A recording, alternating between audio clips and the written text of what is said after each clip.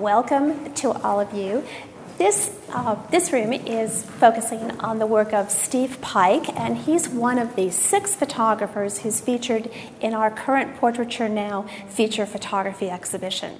And the focus of this show is to highlight the work of contemporary photographers who have one foot in the fine art gallery scene and another firmly planted in the world of editorial photography. And Steve Pyke, whose work you see here, is someone that fits that description very well. The picture that I'll be talking about tonight by Steve Pyke is this photograph of Michael J. Fox, and it was shot for Esquire magazine in October of 2007 and published in the magazine's January 2008 issue. You're probably pretty familiar with Michael J. Fox's biography, but I thought I would give you just a little overview before we talk more about Steve Pyke and this particular picture. Michael J. Fox was born in Canada in 1961, and he began acting at the age of 15. He appeared on a Canadian sitcom where he played a character somewhat younger than himself. This has been sort of a feature of Michael's career because of his small stature and youthful look from the very beginning. He was always able to play characters just a little younger than he was. He was really bitten by the acting bug. He appeared in several films that were being shot in Canada, did a variety of stage work, and dropped out of high school when he was in the 12th grade. He was a very bright student, but he simply was finding the pull of theater and film much stronger than that of the schoolroom. And he then moved to Los Angeles at the age of 18 with the idea of making it big in Hollywood. He had some guest spots, I should say, on a number of the popular sitcoms in the late 70s, early 80s, shows like The Love Boat, Trapper John, M.D., Lou Grant, and was successful in landing a part in what turned out to be a very short-lived dramatic series that was called Palmertown, USA. And he had hoped that was going to be his ticket to sort of a long-running series. It only lasted 7 episodes, and he found himself really almost out on the street in a very short period of time. He recalled that he really sort of lived up the money that he made when he sort of first got that original role, and pretty soon he was his phone service had been cut off. He was making the rounds and trying to find acting jobs. He, of course, had an agent. And when the call came through that let him know that he'd actually succeeded in landing a role on the emerging of the brand new sitcom Family Ties, he took the call from a phone booth outside of a fast food restaurant because his phone service had been cut off, and he'd let people know that he would only be available for sort of between a sort of 2-hour period that day, and that was when he sort of hung around the phone booth and waited for it to ring. He wasn't the first choice of the producer for Family Ties, but the casting director thought he had something special and really persuaded the producer to give him a second try, and it was really on that second audition that he secured that role. The sitcom, if you don't remember it, focused on a family in which the parents were sort of products of the 1960s, early 70s, very liberal, sort of almost sort of post-hippie, and their son, Alex P. Keaton, was the polar opposite, a real conservative go-getter. His character wasn't expected to be the focus of the show. The parents were seen as originally the real people that would drive the plot lines. But after the 4th episode, he had emerged as the most appealing character on the show, and from that point on, it really he began to really draw the attention, and that was the beginning of his real success in television. In 1985, he was approached about appearing in a Steven Spielberg film that was going to be called Back to the Future, but because of his commitments with Family Ties, he wasn't able to take the role. Another actor was given the part of Marty McFly, but after 5 weeks of filming, it was determined that this actor was not right for the part, and they came back to Michael J. Fox, and the Family Ties producer was willing to give him the sort of a pass to moonlight on Back to the Future. So he worked all day on Family Ties, and then from the evening until sort of 2 o'clock in the morning, he worked on that film. Of course, it became a huge hit. It was the top box office grossing film in 1985, and it did then spawn 2 sequels. in 1989 and in 1990. He did some other film work. Family Ties remained on the air from 1982 until 1989. As I say, some other film work, and then in 1992 he joined up with 1996, the popular sitcom Spin City. And it was in 1990, however, that he first began to exhibit the symptoms of Parkinson's disease, but it was not properly diagnosed. And it wasn't until a year later that it was confirmed indeed that he did have Parkinson's.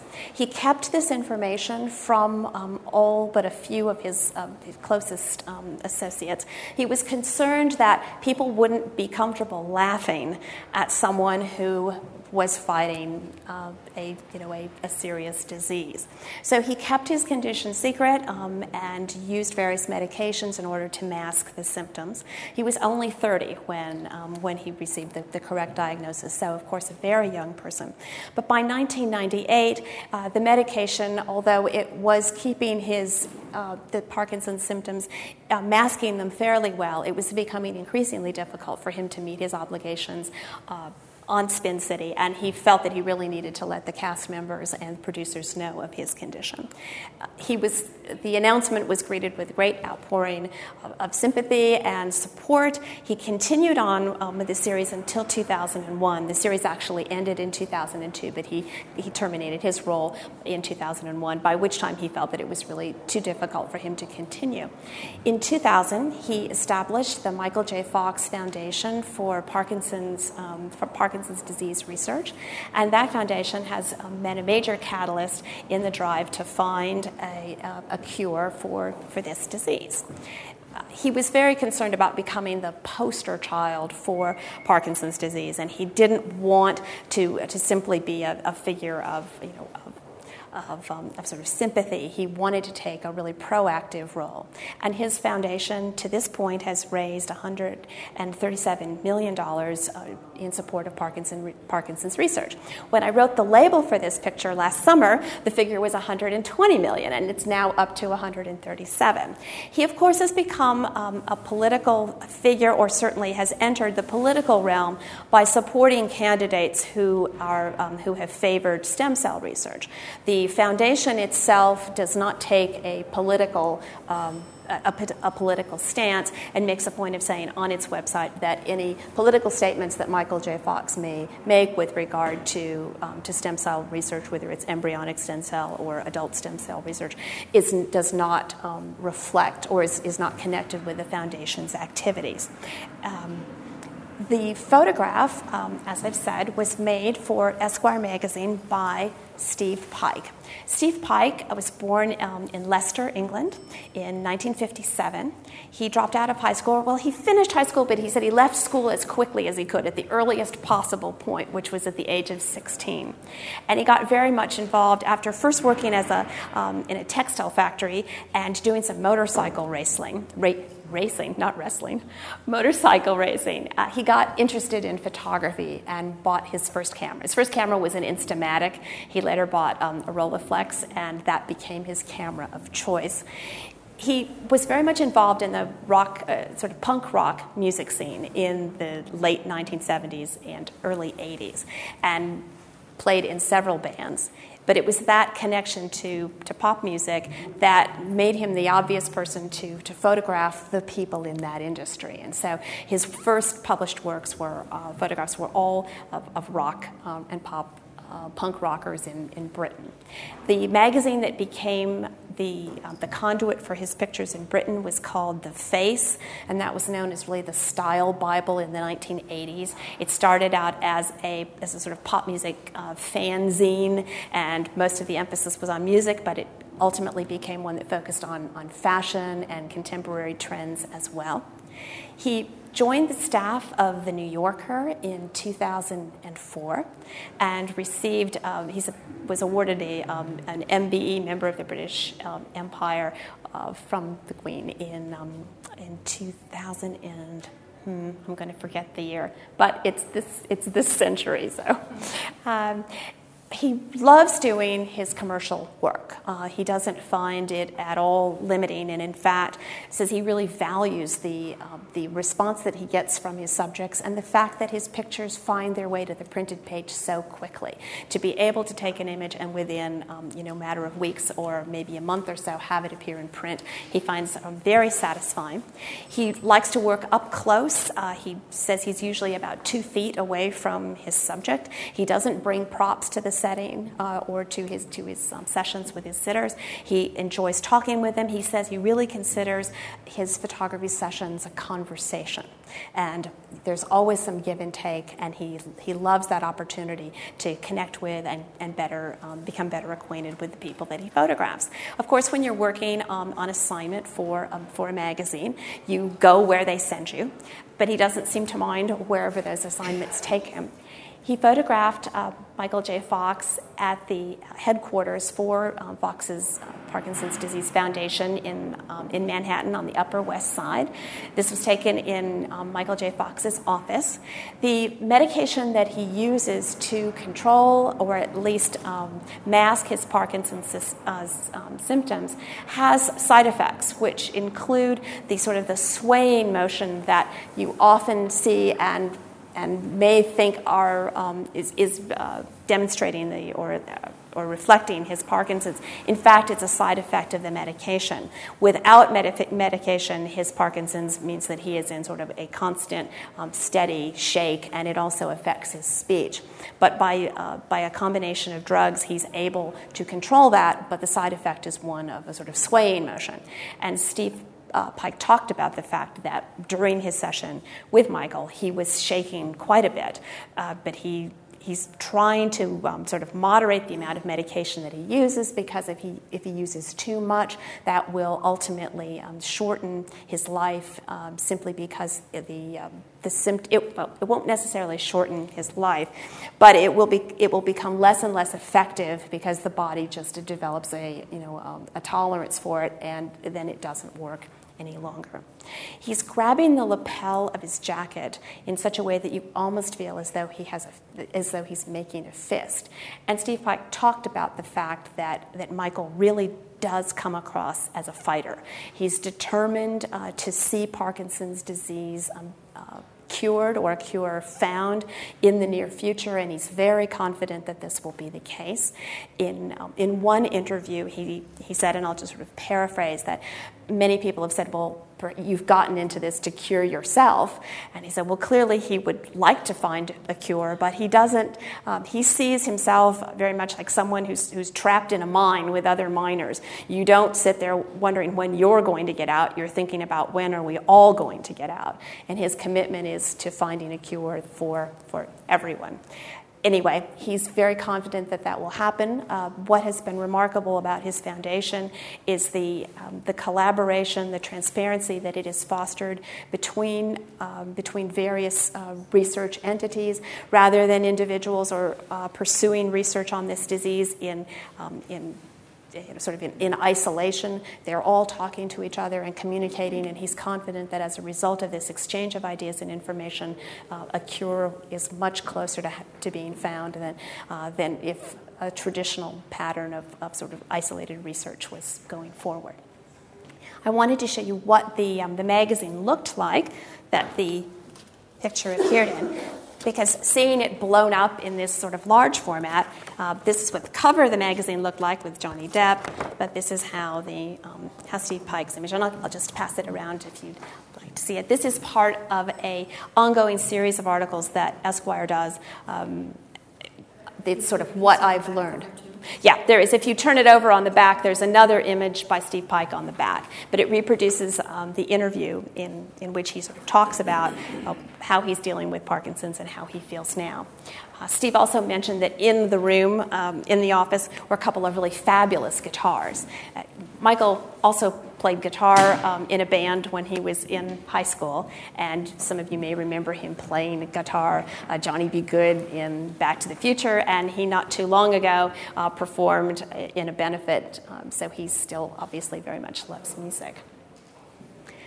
If you have any questions, either about the photograph or Steve Pyke. Mm-hmm. probably this is one of many pictures he took. Huh? He always, yes. I mean, whenever he goes out to take pictures, he takes a series. But how many he takes depends a lot on the amount of time that the individual has to give him. Sometimes, particularly someone who is a celebrity, will say, you've got 5 minutes, you've got 10 minutes, or you have very little time at all. But the picture that you've chosen, Mm-hmm. in this case was a magazine, Mm-hmm. I mean, there is a saying of the photographer. Probably there were some pictures where he smiled, some pictures maybe when he looked very different. Well, I think when you consider that when you're doing an image that's going to accompany an article, and the article is about, is basically what I've learned, and the subtitle is The Fighters, this is clearly the image that helps to best illustrate that article. The decision as to what image will run in the magazine is not usually made by the photographer. There's a picture editor at the magazine that ultimately makes the decision. And you will sometimes find a photographer, very often a photographer will say, that isn't the picture I would have picked. I had something I liked better from the shoot, but this is the one that the editor thought really worked best for the article. These pictures we chose because they were all ones that had been published, and it fit the theme of our exhibition, which is that indeed this is commercial work that's being done for contemporary publications. Parkinson's disease has a particular side effect that people have a very frozen mask-like aspect to their face. You may not have been able to smile for this photograph. Yeah, that's the other thing I wanted to say about the medication, that without it, he would have tremor. Right. But also, they get paralyzed. Eventually, they cannot really speak. Well, he is not at that point yet, and in fact, although you are not necessarily seeing Michael J. Fox on screen these days, if you've seen any of the Stuart Little movies, there have been 3 of them now. He has been the voice of Stuart Little. He also did a voice in The Incredible Journey, the Disney remake of a film from the 60s, and so he's continuing to engage with performance, but basically doing voices. So he has been able to he's able to continue to speak. But you're right. I mean, the disease has a whole trajectory of. May I ask about the edges of this photograph and this photograph? It's almost like sprocket marks from a camera. What you're seeing is the plate holder. He does not shoot digitally. He is still using a traditional camera, but then Glass plates? a film. But it's being scanned and then printed. But the plate holder marks they're in a way to show them. It goes back to photographers like Richard Avedon, who wanted to make sure that we understood that what we were seeing was not a cropped image, but the full frame. The idea being that you compose through the lens and come up with your final image, rather than taking a picture that you then crop down to get to that point. So by being able to see the plate holder margin, you know that that's exactly what was framed in his camera, rather than an image that he edited down to get to that point. Yes? So he only shoots in black and white? Yeah. Well, he does do some color, but black and white is his preferred medium. So I did encounter a photograph that he had done of the president of Brown University, which was in color. But black and white is his preferred medium. So, and it was nice to be able to include a photographer in this exhibition who's working in black and white, because color dominates so much of contemporary photography that the black and white is kind of a throwback to a more classical or traditional approach to portraiture. So I thought that it was a nice contrast. Is this his first show in an art museum? It is not his first show. It's certainly his first show in Washington. He has work that is also included in the collection of the National Portrait Gallery in London. Besides his editorial work, he has been engaged in a number of personal projects over the years and has photographed many of the world's sort of leading thinkers and philosophers. And so a group of his philosophers' pictures have been shown at the National Portrait Gallery in London. But this is his first show in Washington, and he's absolutely thrilled to be in the National Portrait Gallery for this show. What's it like for you to work with him? Oh, he's terrific. I mean, very, very excited about being part of this show. Very happy to comment, provide sort of anecdotal information about the different his different studio sessions. There's actually on the New Yorker's website, you can find an audio section. There's an interview conducted with Steve Pyke and Martin Scholler, who is one of the other photographers represented in this exhibition, and it's. Each of them talks about how they go about approaching photography, and it's nice to hear both of their voices. Mm-hmm. Did he give any more insight into why he wants to be so close? He really, because he sees it as a conversation, he just really likes it to be very intimate. He doesn't want to be sort of pulled back and looking almost clinically at his subject. So he says he really likes to be in close. Now, Martin Scholler, on the other hand, talks about the fact that he's always back. It's just the way that he has come to approach photography. But Steve, I think it grows out of the kind of sort of backstage pictures that he was taking when he was doing a lot of his early music photography. I mean, he's always enjoyed having a rapport with his sitters. So I think that's plays a role in it. Yes. Is it coincidence that these are all men? Does he also shoot women? You know, it's something that I was thinking about when I was making the selection for the show. Now, he does do women, but there weren't, the pictures of women that were recent were not as compelling as his pictures of men. And because the show is really trying, this show and the series of shows is trying to be as contemporary and as recent as possible, I didn't want to go back too far to find an image, of a woman. But yes, he has. There was a photograph of Nancy Pelosi, but it wasn't one that had been published. And I was trying whenever possible. There are two pictures in the installation that represent his personal work, the Henry Kissinger and the Bobby Seale. Neither of those was shot on assignment. But other than that, everything else was something that had been published in either the New Yorker or Esquire or The Observer, so all of the different magazines that he's worked for. And I wanted to try to show a variety of his portraits so that you can sense that he isn't formulaic. He doesn't have one approach to portraiture that he uses again and again and again. And I think if you go around the room and look, if you didn't know that they were all by the same person, you wouldn't say, oh yes, well that's Steve Pyke, that's how he makes pictures. For example, the picture that has Jeff Goldblum in it, this was an illustration for a theater review. And the play, which is called The Pillow Man, is a very dark, had a very dark storyline about the interrogation of two suspects who are believed to be responsible for some grisly child murders. And the characters on the top are the two interrogators, and the two men below are those who are the suspects in this crime. And how do you do a picture for cast members of a play like this? In this instance, he's really made this wonderful sort of construction where you really have everybody in character, and the suspect that Jeff Goldblum is interrogating, you can see the eye contact between them from the lower right corner up to Jeff in the upper left, and then the other two sort of facing off against each other. The Ian McKellen was made in Britain when he was appearing in King Lear as part of the Royal Shakespeare production, which is going to be on PBS in March with a controversial nude scene excised from the PBS version. This was a picture that he talked about having originally photographed in the earlier stages of this session. He'd photographed McKellen just against the white background, and then he turned, and suddenly you had this wonderful, this black, and it just made the perfect picture. So, yeah, the idea that a session can evolve, you can start, and then something wonderful happens. Steve says that he often will tell somebody that this is the last shot. And sometimes he says that will really elicit a wonderful reaction, because sometimes someone will, he said in one of his pictures, the sitter blew a kiss to the camera, and it was like the best picture that he got. So there are various techniques for getting the subject to respond.